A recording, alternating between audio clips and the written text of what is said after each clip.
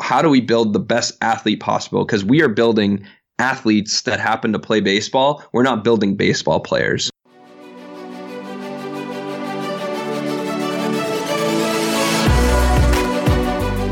Hello and welcome to Ahead of the Curve. This is Jonathan Gelner, and thank you so much for joining us today. I am pumped to introduce Josh Heenan, President of Advanced Therapy and Performance Integrated Medicine and Strength Coach. We go in depth discussing his 90-mile-an-hour formula, what his favorite lifts are, and he gives us several ways to measure gains in the weight room that translate to the field. I learned a ton from this episode, and I think you will too. So here is Josh Heenan. Josh, thank you so much for being on the show today.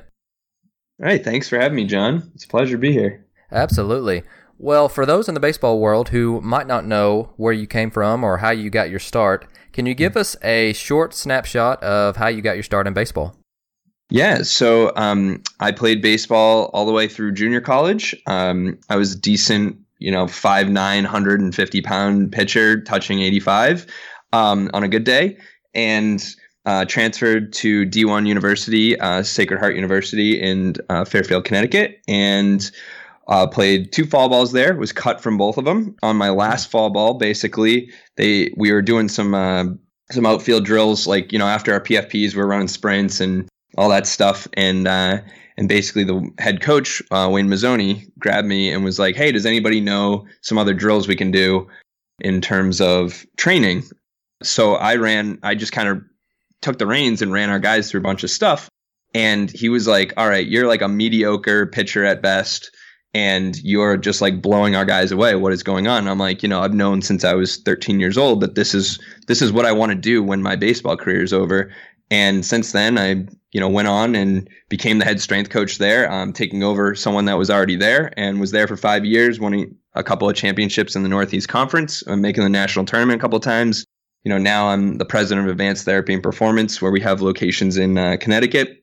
And in the process of all that, I've gotten my master's in undergrad was bachelor's of exercise science, master's in human movement and sports psychology. I have a doctorate in integrated medicine, which is not a medical doctorate, but it does allow me to work with athletes and get my hands on them and do some integrated medicine techniques. And then I'm also currently getting my acupuncture master's in kind of a really earthy, grainy type of acupuncture, and seeing how we can leverage that tool and bring it back for our athletes.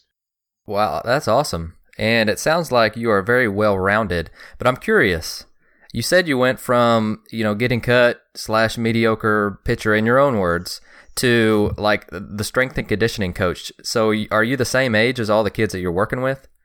I was actually, it was my senior year. I was a transfer, so I was a semester behind. So some of the guys were older than me. Some were my age, and many were younger. And it was, I think it's, I give the coaching staff there, Nick Giaquinto and Wayne Mazzoni, a lot of credit for giving me the opportunity, because I think they saw that I had a skill set that was a little bit different than their typical strength coaches that were kind of working through the university, and they saw that I could command a room, and I had the credibility of my peers and the respect of my peers, and we kind of ran with it and did really well in that time frame. No kidding. Credit to them, and that's fantastic. And so while we're on the subject of you being a strength and conditioning coach, we all know that this podcast is player development based. And can you take us through your 90-mile-an-hour formula, what that entails, and how you guys came up with that? Yeah, so basically the 90-mile-an-hour formula is a criteria that I've come up with over the last 10 years, basically to scratch my own itch, as you were saying earlier on for the podcast. And for me, it was I could long toss between 360 and 380, 360 feet, 380 feet in high school. I could launch a ball. I was small, as I said. I was only 150, 155 pounds, and I could not figure out why I couldn't throw as hard as some of the other guys, because I was deadlifting in the mid fours. I was back squatting in the mid fours, and I was very strong in a lot of different things. It just never transferred to the mound. And so I after having worked with so many athletes and primarily baseball players, I kind of tried to nail down what are the commonalities we see with our athletes that are, number one, really healthy, and number two, that are touching 90. And a lot of people take the 90-mile-an-hour formula as something just for pitchers, but we see it as a universal oversight of where we want our athletes to be and how we're going to maneuver them to get bigger, faster, stronger as quickly as humanly possible. So there's really a handful of categories here. The first one is our momentum potential, which is our height in inches. So I'm 5'9", which makes me 69 inches, times 2.5 equals our minimum ideal body weight. So for me, that's going to be about 170, 175 pounds. And we scale that to however tall that athlete is. And again, a lot of people take it out of context. It's the minimum ideal body weight. I truly believe we will come out with something in the near future that says the ideal body weight is 2.75 to 3.25 times your height in inches. So for me, that would be an ideal body weight of somewhere in the 190 to 210 range, which would be rather large for my frame. But we look at our most elite level pitchers that we have access to and the elite level guys that we see at the next level, and we start to draw some correlations there along with the research we've done in it. So that's point one, is our body weight. You need to have that enough body weight to be able to put force into the ground and create momentum to drive that ball towards home plate. And that allows us to actually, just use that momentum to create the extra leverage to throw harder. And if you look at some of the bigger guys like CC Sabathia, who really only had some drop-offs in his career when he had knee issues, as far as velo goes, he's maintained a lot of extra body weight. And now I'm not saying I want guys to go out there and be 100 pounds overweight, but that extra body weight, I believe, feeds into the opportunity to throw harder. The next point is our force production, which is literally just putting force in the ground. And we quantify it by a deadlift of 400 pounds for 1 rep max as our minimum baseline there. What deadlift they utilize, it's literally all about putting force in the ground. It could be a trap bar deadlift. It could be a sumo deadlift. It could be a conventional deadlift. It's all about putting that force into the ground and being able to control it through your body. With the caveat, obviously, good form for all of these. Our stable power position is our barbell reverse lunge. So we throw a barbell on guy's back. We put their ideal body weight or their current body weight on the bar, and we do 10 reps on one side, 10 on the other. It's pretty astounding how many elite level throwers. We had a guy that was low 90s, came into us 2 days ago, throws very hard, is getting looked at by lots of major league guys and scouts, and he cannot body weight lunge without pain. So we have a very, very large hiccup with him in trying to figure out what we need to do to get him pain-free. Now, we got him pain-free in his first session, but we need to get him strong because he's been dealing with elbow pain, no coincidence, in my opinion, for 4 years now. There's a reason why he can't lunge, but he has elbow pain, and he's trying to throw a ball 92, 94 miles an hour. Our force transfer is basically the next category where we're looking at where your arm is. So can you do a chin up, arm up overhead, and then control that force all the way down, and then control it all the way back up in your eccentric, elongating that arm. It really gives us a good telltale of how much upper back strength, core stability, and just general like arm strength you're going to have, both bicep, lateral delts, anterior delts, posterior delt stuff. We're just looking to see, do you have that quality to be able to move 250 pounds for 1 rep? That is our real basic quantification of our upper body strength. Sure. We look at that. Yeah, we look at that total weight as our body weight plus the additional external weight. For someone like me who's 170 pounds, I'm going to need to be able to put on 80 pounds to my body and strap onto external weight and do 1 chin up and then control myself down. And then the last category is our arm power, where we're looking at a 300-foot long toss is our minimum arm power we need to see for a guy that we know can throw 90. So if you can throw 300 feet in a long toss, even get a crow hop in there, whatever you need, you have to be able to have that ball come out of your hand at 90 miles an hour. We could argue and debate the launch angle there and whatnot, but really that 300 mark is very consistent for our athletes. If they can throw 300 feet, that means they can touch 90. Now, can they hit the rest of the formula? If they can, then we need to transfer it to the mound. So that's the 90 mile an hour formula. Oh, that's great. And at the bottom, you also have optimal authentic mechanics. Can you dive into those just a little bit for us? Yeah. So we look we look at our athletes as, can they repeat their mechanics? And we've done some weighted ball studies. We've done some trials as far as using counterbalances. So a weighted ball in their glove hand.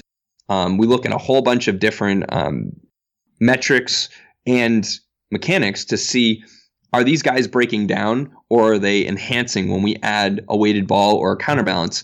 And the thing that we've come across the board of is our guys that are elite level throwers, regardless if they're, college or professional, the guys who are very elite, we can give them a 5-ounce ball and we can give them a 14-ounce ball, and they have the same exact arm mechanics every single time. And that allows us to kind of see, you have those mechanics and you can repeat them. The issue of like our UCL tears and some of our shoulder issues really kind of backs down to me. Do we have the ability to absorb all that force from our musculature, be it our lower body, core stability, trunk stability, and upper body, to decelerate properly and not have those issues, especially the UCL injuries? So if we're preparing an athlete to have those optimal, authentic movement mechanics and using them over and over and making sure that they're able to control the motions that they want to have to be able to throw harder, and they're doing it over and over again, they're going to start to build strength in those motions. But when you look at a guy who constantly, moves their arm slot, constantly can't get into the right position, can't find the strike zone, is very on and off on the mound, those are red flags for us, where we need to make sure that we kind of dumb it down and make sure that they can control their mechanics over and over again, so that they actually strengthen the right mechanics, and then they can relay them onto the mound without subjecting themselves to unnecessary injury. No, I love that, and this is a little bit off script. We hear the term repeating your mechanics just all the time, right? Yep. So for a rookie coach out there, what does that even mean, and how do we quantify that, or how do we measure it without just doing it a ton, if that makes sense? For me, we're just looking for guys trying to get their arm in an arm slot that they deem, or their pitching coaches, or the collaborative group deems the spot where they want to be. If they can replicate their arm mechanics over and over again, that means that they're going to be in a spot where they can control it very, very simply. And that also probably means that they're strong enough in their lower half and in their trunk stability to replicate those mechanics. As I said with that guy that came in the other day that was, low to mid 90s very consistently, but can't do a lunge. Him having the ability to actually replicate his arm slot on a regular basis, even though he can't lunge his body weight without pain, or previously couldn't do it without pain, is highly unlikely, in my opinion. And what we see is a lot of guys that come in and have UCL injuries, and they can't reverse lunge their body weight on the bar for reps, which means to me they're not strong enough to throw 90 without having arm pain. No, that makes sense, and I love it. But let's go ahead and get into the actual development part and what you guys do for that. Okay. So say player X walks in the door, and fall is a great time to obviously develop what we're trying to. And so he walks in the door in the fall. Now, keep in mind, most of our listeners deal with team sports, so you may say what you guys would do, and then maybe give us some help on how we can do that in a team setting as well, if you don't mind. But yep. Long story short, player X walks in the door in August and says, "Hey Josh, I would love to be trained by you guys. What's the first thing you guys would do?"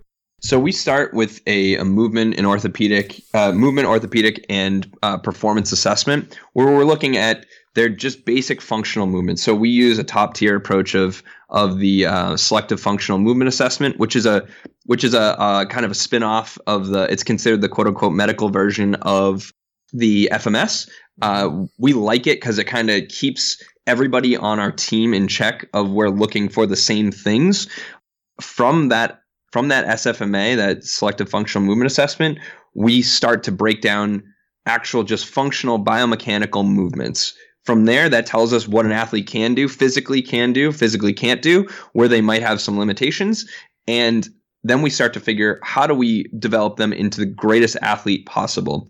If it's a baseball player that wants to throw harder, we will oftentimes, not always, we'll get them to do the 90-mile-an-hour formula right away and test it and see, what is their deadlift, what is their lunge capacity, how are their chin-ups, what's their quality of push-ups, what's their quality of a walking lunge, different movements like that.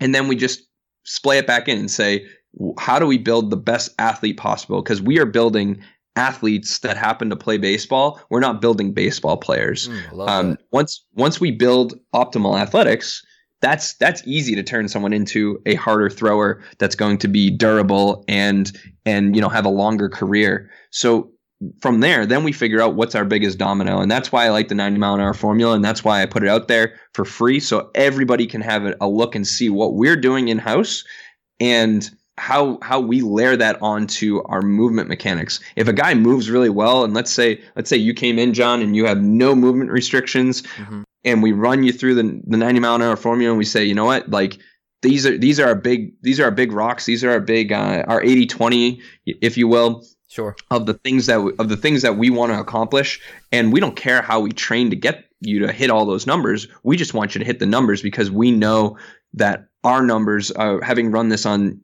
over 1,000 athletes now, we know that if you can do these metrics, and you can hit the metrics with quality form, that you're going to be exponentially less likely for injury and exponentially more likely to throw a lot harder than 90. So we would look and say, where are you lacking the most? And if you can deadlift 500 pounds and you can do, a body weight chin up 10 times, and you can do a regular chin up with some added load to be 250 pounds for a rep or two, but your reverse lunge is no good, then we gotta spend some more time working on your single leg strength, working on your accelerated ability to come out of that reverse lunge, working on a forward lunge, working on different mechanics to get you to be more powerful in that position that really relays itself to what you're going to be utilizing, whether it's on the mound in that split stance position throwing, whether it's sprinting, which is also a split stance position, and the final position of swinging a bat. You're actually putting force into the ground in a split stance position. So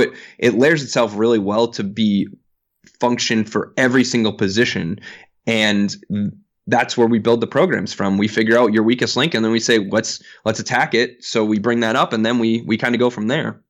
So ideally, how often would you see the kids, and how many days of the week would you be actually in the weight room versus maybe just throwing? Well, I think, again, all this stuff, it all depends. And it really depends on the athlete. We're fortunate to be in the private sector where we can make the rules and we can kind of set the parameters of what's going to happen.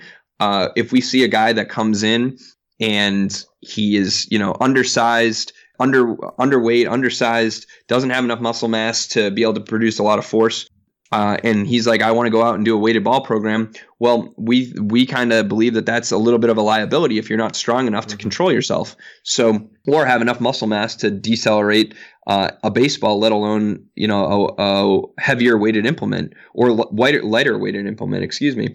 Either are just as, if we, kind of with quotations, dangerous. They're not, I don't see them as dangerous. We see them as tools. We want our athletes to be great athletes and then give them other tools to get there. So it really depends. If you have an elite level thrower, like our professional pitchers that walk through the door after the season, they'll normally take 2 to 4 weeks off, maybe 2 to 6, depending on their work volume and their family life. And then from there, we figure out, all right, well, you're an elite level thrower. We don't want to have to mess with your mechanics much. We're not going to mess with your mechanics much unless you need an overhaul right now. And we'll work with your pitching coach. But from there, we need to build up your ability to handle that volume of the next season. Now, a high school kid that does not throw well, doesn't have the opportunity to really have a lot of muscle mass, we check that box really quickly and say, you know what, we got to put 30 pounds onto you this offseason. Mm-hmm. Otherwise, you're going to have no chance of throwing 90 miles an hour or 80 or 85 or wherever their metric needs to be. And we just kind of fill those glasses of the lowest quality and build it from there. So there might be guys that are hitting the 90 mile an hour formula and barely scraping 90 miles an hour, but they need to implement a weighted ball program. They need to clean up their optimal authentic movement mechanics. So it really just comes down to the athlete. And if we start as coaches viewing each athlete as their own unique being, that's why I believe we can get really good results with people really quickly. Well, I love it. And the other day you tweeted about if you're struggling with control, it's likely 1, lack of neck, shoulder, and hip mobility, 2, lack of strength, and 3, mechanical breakdown in that order. Now, staying on the subject of individualization and how we can help our players throw better and move better, can you talk about those 3 things? Because me, not being in the strength and conditioning world, I'd like to know more about that. So can you go in depth with us with that? Yeah, and I think the main parameter is we're looking at, does an athlete have the ability to move well? So if they can't authentically just naturally stand up and rotate their neck the full 90 degrees or 80 degrees, depending on who you're asking, and control that motion just standing, there's no way they're going to be able to do it when they're on the mound. And we look at it very simply as, if you can't control what happens at your neck, all of your shoulder musculature, most of your shoulder musculature, runs into your neck. So if you lose range of motion at your neck, you're going to lose range of motion at your shoulder. And if you lose range of motion at your shoulder, you're going to be compensating either at your neck, at your shoulder, or at your elbow. And I would say a very, very large percentage of our guys that get referred to us that have either UCL issues, UCL pain, or have had Tommy John do not have full mobility of their neck, which I don't think is a coincidence. So that's how we look at it first. We say, do you have full mobility of your neck? Can your chin pass your collarbone when you rotate it to the left and to the right? And if not, we can look at that really quickly. And if we can clear it via manual therapy, via movement mechanics, via just training, once we clear it, there's a good chance that that you were flying open, for instance, as a pitcher, and you can't find the strike zone, that you're flying open not because your shoulder mobility was lacking, but because your neck mobility was lacking, and your shoulder mobility was the symptom of that neck mobility. So we look at things in a very orthopedic manner, and then we look at it in a movement manner. So those mechanics layer on one another. And if you don't have, coaches talk all the time, they send us a guy and say, oh, he needs more shoulder hip separation. Well, does he have the ability to rotate his neck? Does he have neck shoulder separation? If he doesn't have that, then shoulder hip separation doesn't even matter, because he's not going to be able to get into the right positions. And then we'll look at, the thoracic spine and say, is the thoracic spine, does it have the ability to move well? If it doesn't, we need to clear that. If the hips don't have the ability to move well, then if it doesn't, we have to clear that. And I think, if you go to a knee surgeon and you say, hey doc, what's wrong with my knee? There's a good chance that they're going to look at it and say, how can we fix this via surgery? If you come to me and you say, how are you going to fix this? I'm going to say, well, let's look at some manual therapy. Let's look at your orthopedics. Let's look at how you move. Let's figure out when your pain is. If you go to a baseball coach and say, hey, how are we going to fix these mechanics? They're going to say, well, let's get on the mound. Let's do a weighted ball drill to drive more shoulder hip separation. I think if we can step back one layer for all of us and say, and appreciate everybody's skill set, and understand that if the pitching coach understands that the athlete does not physically have the mobility or the stability to move well through their shoulders and hips, there's no way their mechanics are going to be fixed. There's some people that just pick the wrong parents and don't have good genetic mobility, and they may not be able to, move the way that you want them to as a pitching coach. And we as strength coaches and integrated performance therapists is the term we utilize in house. Our therapists look at things, I think, in a very broad sense, where it's like, if we can clear them to move well, they need a pitching coach to help bring those mechanics back. And so that tweet kind of covers that whole scheme of where are your guys on the that top tier of, do they have the movements as their base and foundation? Do they have the strength to handle the load that they're going to be applying into the ground, or from the baseball, or running, or decelerating, or anything like that? Is it applicable to their skill? And then that last finite bit, do they actually have the ownership of those mechanics? And I think when we step back and look at it that way, it becomes really easy for us to guide our decision making and understand that a pitching coach is invaluable to our team, but we got to understand they have to be used at the right time. And a strength coach is invaluable to your team, but you're not going to fix certain limitations, you're not going to fix a true a labral tear or rotator cuff tear with your strength coach. You're going to need a surgeon for that. So everybody has their place, but we need to collaborate to make it work for our athletes. Oh, I love it. And like I said, most of our listeners are in the team setting. So let me ask you and take you through a situation. Okay. Yep. So say I was hired tomorrow as the head coach of X high school. And I called you and I said, Josh, we have 50 guys in the off season. We have no strength and conditioning coach, which most high schools don't have. Where do I start? Like, we're talking through the fall. We're talking I might have an assistant, so 2 people. And just what are your favorite lifts, favorite conditioning? Just throw out some stuff that I know it's not individualistic like you like, and which we would all love, but give us some lifts that are absolutely necessary for everybody. Well, I'm going to tease in one more point. Go ahead. I think the first thing to do if I was given that situation tomorrow and I'm in your shoes, I march myself down to the athletic trainer right away and sit down with them and show them your goals of the program. Okay. I think the 90-mile-an-hour formula, I'm biased, but we've seen it work with over 1,000 athletes, and we've implemented it in college settings and high school settings. We have our pro athletes that utilize it. It is our overbearing gauge of, are we making progress for the right things?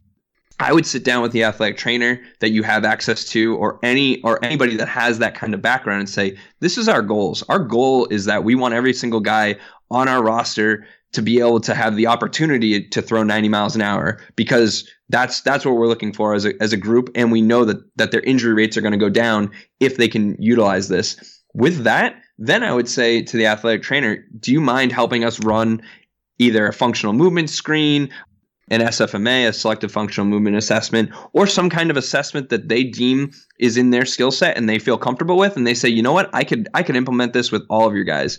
I believe the FMS is a really good tool for a coach that doesn't have the largest skill set for the training side of it. I think it really has a very nice place in that scope. It gives you a lot of information very quickly. You can run a whole team through the FMS in a very short amount of time, and it's standardized so that you can go back and check your work.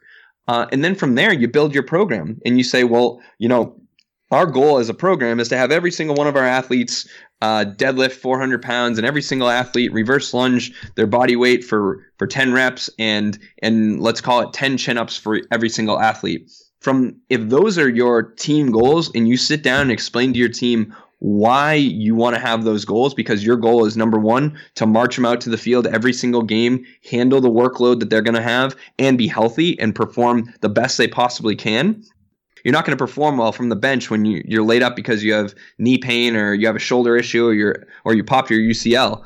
That's always goal number one. And then from there, build your program and say, all right, now let's get you stronger. Let's get you moving better. If you take your catchers and your position players and they're reverse lunging more come the season than they were, in August or September, they're going to, as long as their body weight didn't go up, or if it did go up, it goes up in correspondence of the ratio of their lunge and their body weight, they're going to move faster and they're going to be more resilient to work volume. So you start to tease that in and then say, now how can we get our guys to deadlift more? And maybe you pick one day that's a lower body day and say, you know what, we're going to work on every possible exercise we can get our hands on to get our deadlift to go up. Mm-hmm. And it may not be the perfect ideal situation, but if you look at it in a very simple way and say, how can we load the quads more? How can we load the hamstrings and the glutes? And how can we make sure the back and the torso can handle the force so that their back is not rounding? That's a great day. And if you look at some of the powerlifting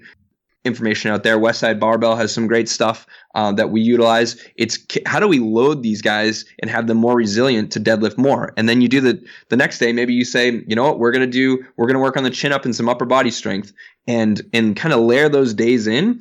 You're going to have a program that's going to be able to handle a lot more workload and be a lot more directed towards their goals, because they know where they're going. Most guys walk into the gym and say, I'm going to get stronger today. That's fine, but are you retesting that? Are you looking at it analytically and saying, all right, well, our team average is a 200-pound deadlift right now. Let's get the team average to 300. Can we all get it to 300? And when you have everybody on board and know that the goal is to deadlift 300 as a group, every single person, so that is like the minimum standard, now you're starting to get bigger and stronger athletes that have the buy-in.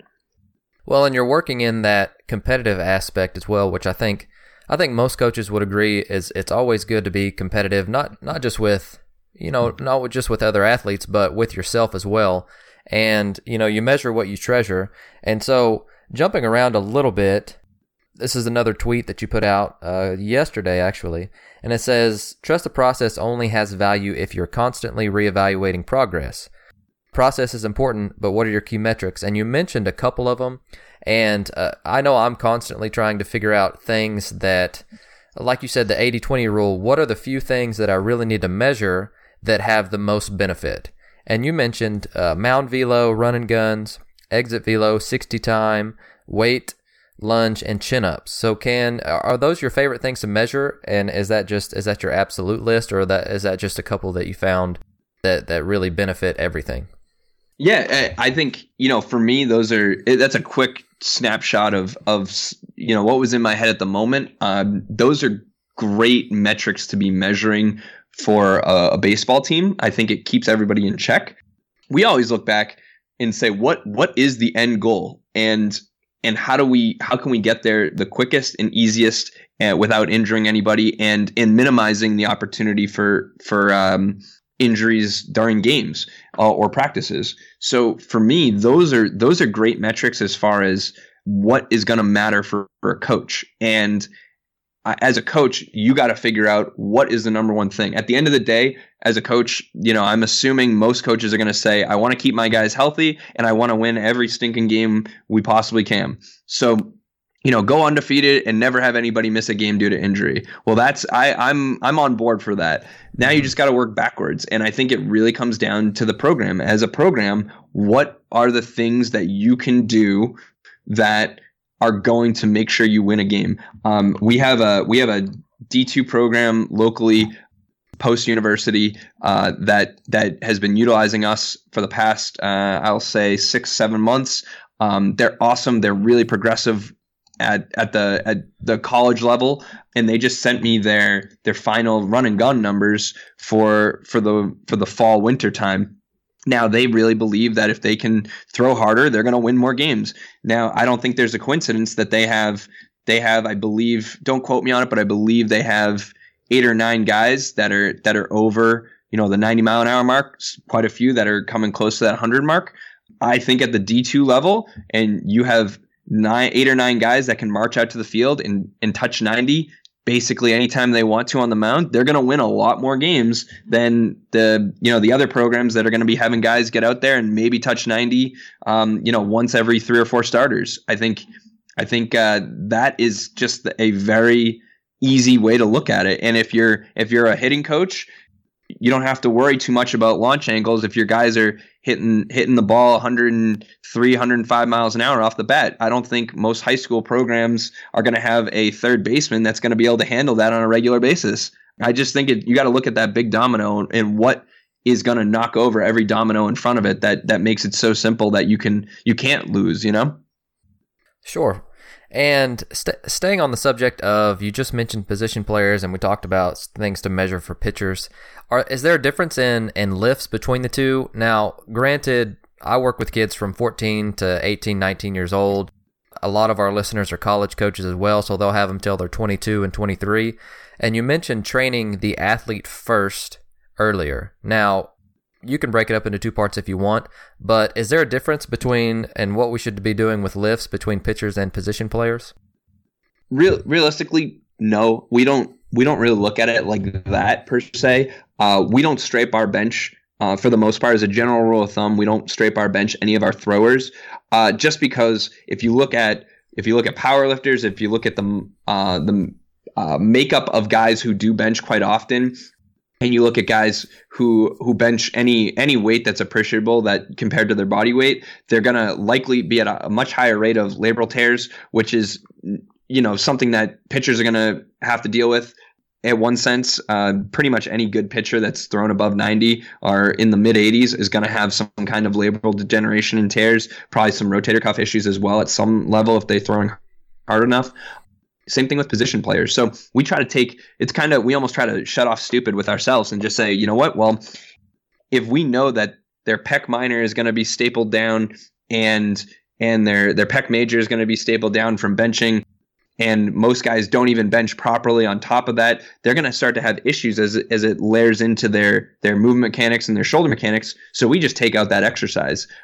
For us, that's how we see it. Other than that, I mean, I'm pretty open to anything, and I'm not against benching by any means. We just try to take out the higher risk movements for our athletes to make sure that they have the movement mechanics to do things properly. So the difference between a pitcher and a shortstop is really none in my stance as far as shoulder goes. They're going to be throwing at a high rate of volume if they're getting enough plays and enough practice time, and they're going to be throwing at a high intensity if they're playing at any real level with competition. So they're going to be max effort throwers. And I think if we break it down and make it really simple like that, then that's what really matters. Now, the position players, the only thing we look at differently is, do you need to move fast as a position player?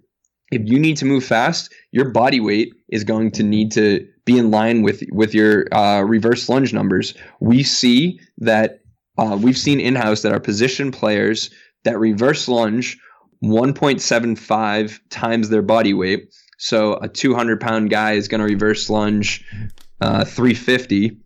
If they can reverse lunge 350 for one, they should be in that 6'5", 60 range. And we have guys in college. We have guys that just turning 18 or were 17 at the time in college. 185 pounds reverse lunging 405 for reps of 3 to 5.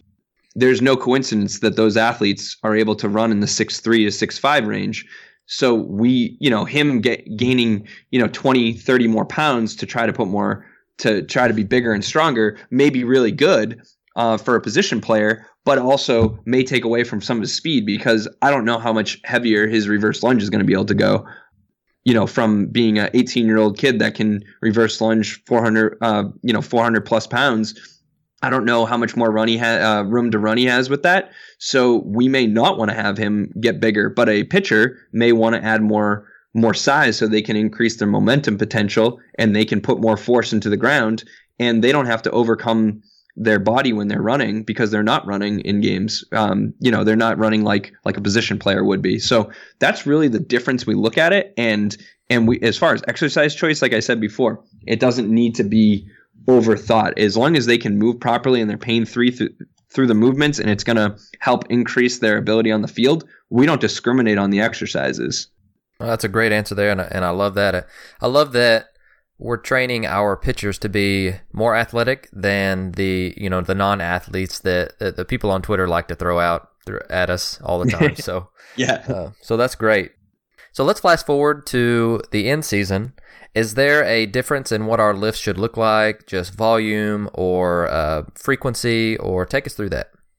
Yeah, we cut volume usually somewhere in half to what they were doing in the off season, and we're looking for them to get in 2 or 3 times a week. Ideally, we want them to have their sessions be somewhere between 30 and 60 minutes. Most of the time, we know that about a 45-minute session is going to really accomplish everything we're looking for. So about 15, 20 minutes for a good, long, elongated movement warm-up, making sure that we're kind of checking the box on each joint, making sure things are moving the way we need them to be optimal. And then we're going in lifting heavy. We do a lot of 3x3 for our deadlifts, our lunges, things like that, even our chin-ups sometimes.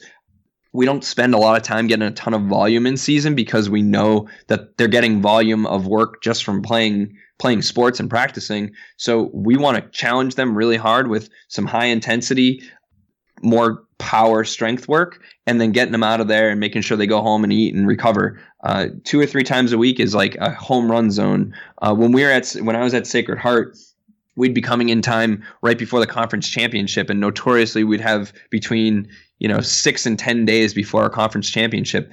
A lot of programs will take that time and say, we're going to nurse our wounds. We're going to be making sure we're feeling better in general. Whereas our guys, we were setting 1 rep maxes the week before. And it's funny that you had Zach on, and he was basically saying the same thing. It was like, we're going in and saying, hey guys, we're going to hit a 1 rep max on our rack pull, or our deadlift, or a reverse lunge, or a forward lunge, or a split squat, or whatever the exercise was in that cycle. We'll nail a good 1 rep max. Make sure you have a little bit left in the tank, so you're not really trying to crush yourself completely, and then move on to the next thing. And that's why we're peaking with our power during that time. And I think a lot of coaches really throw out training during the season. And I think especially at the high school level, you got a hidden gem in your pocket if you can train 2 or 3 times during the season and keep your guys healthy and powerful. We see a lot of guys that lose. They'll start the season and they'll lose 5 miles an hour in the season. They call us and they're like, what's going on? I'm like, well, what's your body weight? And they're like, oh, well, coach has been running us like crazy. We've been doing our 2 and 5 mile runs 3 or 4 times a week, and I just can't keep weight on. Well, there's a reason why momentum potential is in there, Right, definitely. 2 to 5 mile an hour runs. Interesting. We'll keep it at that. What are some of your favorite pre and post throwing exercises? I know I'm always looking for just something different to help out with shoulder stability, or just anything to get them loose and get them ready to go. So what are some of your favorite things to do before you throw and after? We actually implement everything we do before, we'll do after throwing as well. So it's really a nice elongated 10 to 20 minute good warm up. So very simply, like walking lunges overhead reaches, lunges with rotation, lateral squats. We do some bear crawls to get the shoulder firing up. Reverse bear crawls are probably my favorite. We do different push-up variations, whether it's a yoga or downward dog push-up or regular push-up. We'll do some prone push-ups too to kind of get some extension in that upper back. We'll do some hip flexor mobility work, and then really I think the key with anybody is kind of having their own rituals. We have guys. Troy Scribner is one of our guys. He's been with us for 8 to 9 years now, closing on 9 years. He is now with the Los Angeles Angels. He is in their bullpen, and he loves using his Jaeger bands before he goes and throws. He loves getting some kind of band work done just to fire up his shoulder. He's got his own little routine. And there's something to be said about having a routine that works well for you, as long as it's not causing him any pain or discomfort. We let him run with whatever he needs to on that, because that's something that he has found works for him. And I think it's important for athletes to not only find what works for them, but also communicate to their coaches what works for them and why they believe it works. Because if we had all the answers, every single one of our athletes would be throwing 100 miles an hour and they'd all be in the major leagues. So I think feeling out what's going to work best for you is important, on top of making sure that you hit every joint, whether it's your ankle, hip, shoulder, thoracic spine, cervical spine, making sure those things are moving well before you get out to the mound and throw. Oh, that's great. I wish we all had that formula, the 100 mile an hour formula, right? Me too. So let's hop into the advice section and let's hear what you've been learning lately and some resources. But first question, what have you learned lately that you're really excited about? Brian D'Onofrio is our head strength coach in our Stanford office, and he's really diving deep into the PRI stuff. I think there's definitely some neurological stuff there that really helps me remap the brain, whether it's for pain reduction or proper movement or just breathing patterns that are going to facilitate proper movement. So he brings a lot of that information to me, and we kind of try to sift through it and debate and argue those points. And we have other therapists that are bringing different dry needling and chiropractic techniques that are awesome. It's good to see that there's constant evolution in different portions of the health and wellness fields. And then some of the acupuncture stuff, we've seen incredible results. I'll give you a one from this summer. We had 2 guys, ironically, came in the same exact day. Both had left shoulder pain. One was a left-handed thrower. One was a right-handed swinger, right-handed thrower, but had horrific left shoulder pain. a 10 out of 10, like put him on the table. He reaches his arm up overhead like he's going to just reach straight up overhead and would be screaming like bloody murder. And I was not sure what to think of it when we first got him. So both these guys have terrible shoulder pain. We kind of dug in. The guy who had the 10 out of 10 shoulder pain that was screaming on the table, he had already been for MRIs, x-rays, been to conventional therapy for months on end. And really nothing shook out for him. So we did some modified Chinese medicine intake on them, and come to find out they both had sprained ankles within the last 6 months on their right ankle. So Chinese medicine pointed us to use a dry needling acupuncture technique on the right ankle, stuck one needle in both of their right ankles, and both of their shoulder pain cleared up. I think acupuncture and dry needling and all these other techniques we have, they literally just influence the brain. And the more we start learning about how the brain is mapped and really how we're influencing it and what we can take out of it, and then how we can better apply it, really opens the door for us to treat athletes faster and get them on the field quicker. It's really remarkable stuff when you see it, and it's almost hard to explain unless you see it firsthand, because I am not the deepest believer in all of acupuncture. I think there's a lot of garbage out there. Same thing with some old school techniques that other practitioners are throwing around, but I think there is a time and a place for just about everything. And the more we learn about the brain that we can influence the body from is really where the next level thinkers are at right now. That's really interesting stuff, and I'm not going to lie, a little bit over my head as far as acupuncture, and I think you're the first person to mention acupuncture on the show, so congratulations with that. And here's the thing, I think acupuncturists blow acupuncture out of the into a realm that it probably shouldn't, and there's a lot of foo-foo stuff out there with it that I don't appreciate because it really devalues the tool and the skill set. And then I think dry needling is a wonderful tool that we utilize as well in our practices.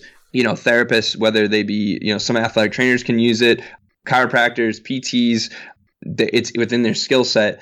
And there's a lot of tools with it. At the end of the day, it's all on how we're influencing the brain. And I think it gets thrown into a whole realm of we're trying to align different meridians and different schemes and trying to do this with the body and whatever. But at the end of the day, it all comes down to the brain. The brain is going to tell us what we're feeling, how we're feeling, why we move, how we move. The brain controls everything. And the sooner we appreciate that, every time you give someone a weighted ball, you're training the brain a different way. I don't think it's a good or bad thing. I think are you applying the right tool at the right time for the right athlete? And I think that is the gold that we need to figure out with every single one of our athletes.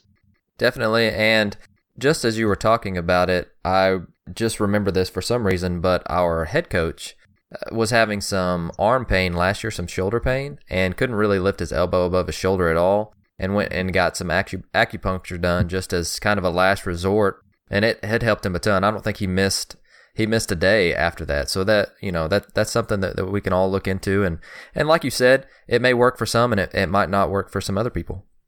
Yeah. And again, there's ways you got to tease it out. And, there's some guys that are move better as pitchers and some guys that should never step foot on the mound, but they're great in left field and they can drive the crap out of the ball. So I think it's just picking the right tool at the right time for the right person. Well, you seem like a guy that's very well educated and self-educated as well. So what are some of your favorite resources, books, programs, etc. that you can recommend for us if we want to dig more into some of the topics that you discussed today?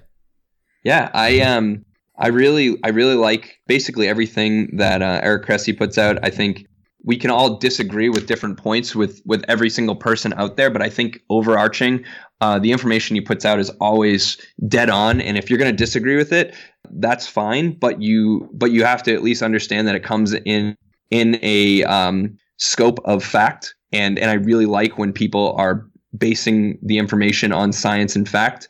I really like the spin rate stuff that Driveline is putting out right now. I think that will end up being the next level for our pitchers. I think spin rate is one of the most underrated analytical tools we have for our pitchers right now. And when it's mastered, I think it's going to really help us develop pitchers that are at the next level. And then I think for all coaches that are really trying to dig into this stuff, exposing themselves to a local strength coach that really understands movement first of all, and then ideally how to work with baseball players is a great opportunity to learn. And I have yet to bump into a really highly qualified strength coach that understands the finer points of this stuff, that isn't willing to either block off some time or schedule a visit or something like that. And it may have to be a small investment to jump in there and spend an hour with them and consult and see what they're thinking and how they go about it. But it's also, I think those hours can be really, really beneficial. Believe me, it's no coincidence that I try when I go to different places around the country to try to get on other people's schedules and get treatment. Not that I'm in pain, but I want to see how people approach it. And I think that the more we can be exposed to people that have different philosophies but come from an evidence-based background allows us to grow as a community. Well, Josh, I know as a community we really do appreciate you coming on the show and explaining a lot of this stuff that most high school, college coaches don't know enough about. And I know before we started talking, we talked about how this is an area that I think we can all grow in. So thank you again for coming on the show. But for the listeners who want to get in contact with you and learn more about it or ask specific questions, where can they find you online? Yeah, I'm at Dr. Heenan on Instagram, and primarily on Twitter. I am at Josh_Heenan, HEENAN, and my personal website is joshheenan.com. The company is Advanced Therapy and Performance. Our website is advancedtherapyperformance.com. And John, I really, as I said to you before we got on this call, I really appreciate what you're doing there to put out stuff. It's, it's time out of your day, and it's a lot of lead up time to prepare, and then a lot of post-production time to make sure it goes out in a format that people are going to enjoy and make sure that they absorb. And, it's people like you that are putting out the information that it really allows us to grow as a community. And I think the further we can go as far as building the community together and have everybody working together, and if you have the answers, share them, and if you don't, then let's try to learn them together. And I think what you're doing is really great for the community. Well, Josh, I appreciate that. And before you go, is there anything else that you'd like to tell our listeners? Any other topic you'd like to discuss, or just anything you want to throw out there? Yeah, I think the only last thing I would say is we are in the process of putting out what we're hoping to be the largest study on baseball players that has ever been done. We're shooting to get somewhere between 10 and 100,000 baseball players into the database. We're going to be testing basically very similar to the 90-mile-an-hour formula plus some orthopedic screens. And we're going to be testing and tracking over a 3 to 10 year time window. And we want to start to really put some validity behind what we're doing and disprove a lot of the information that we may believe is currently correct. And we've been able to track different rates of UCL tears, different rates of shoulder pain, different rates of hip dysfunction based on some of the information on the 90-mile-an-hour formula. And we want to do it as a broad scale. So we're trying to open that up in the next couple of weeks from when this is going to be released. And I would love to see every single coach get every one of their athletes in on this study.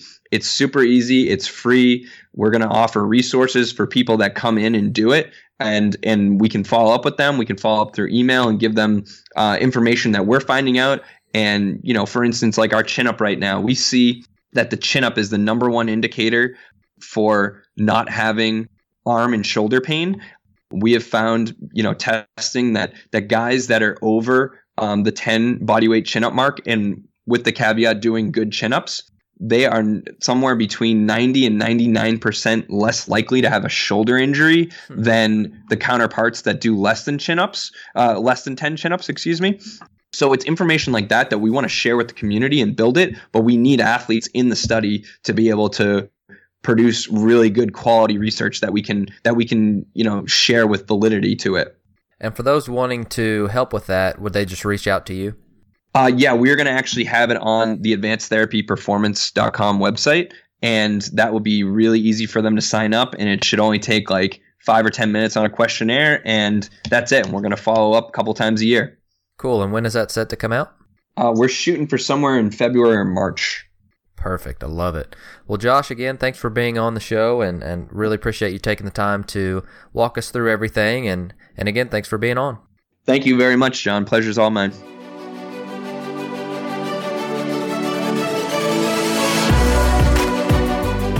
Thank you for listening to Ahead of the Curve. I hope you enjoyed the show and got something from our outstanding guest. If you're wanting to listen to past shows and get alerts for new ones, Ahead of the Curve is now available on the Texas High School Baseball Coaches Association app, as well as iTunes, Stitcher, and Google Play. Please consider writing a review or rating the show so other coaches can find and stay ahead of the curve.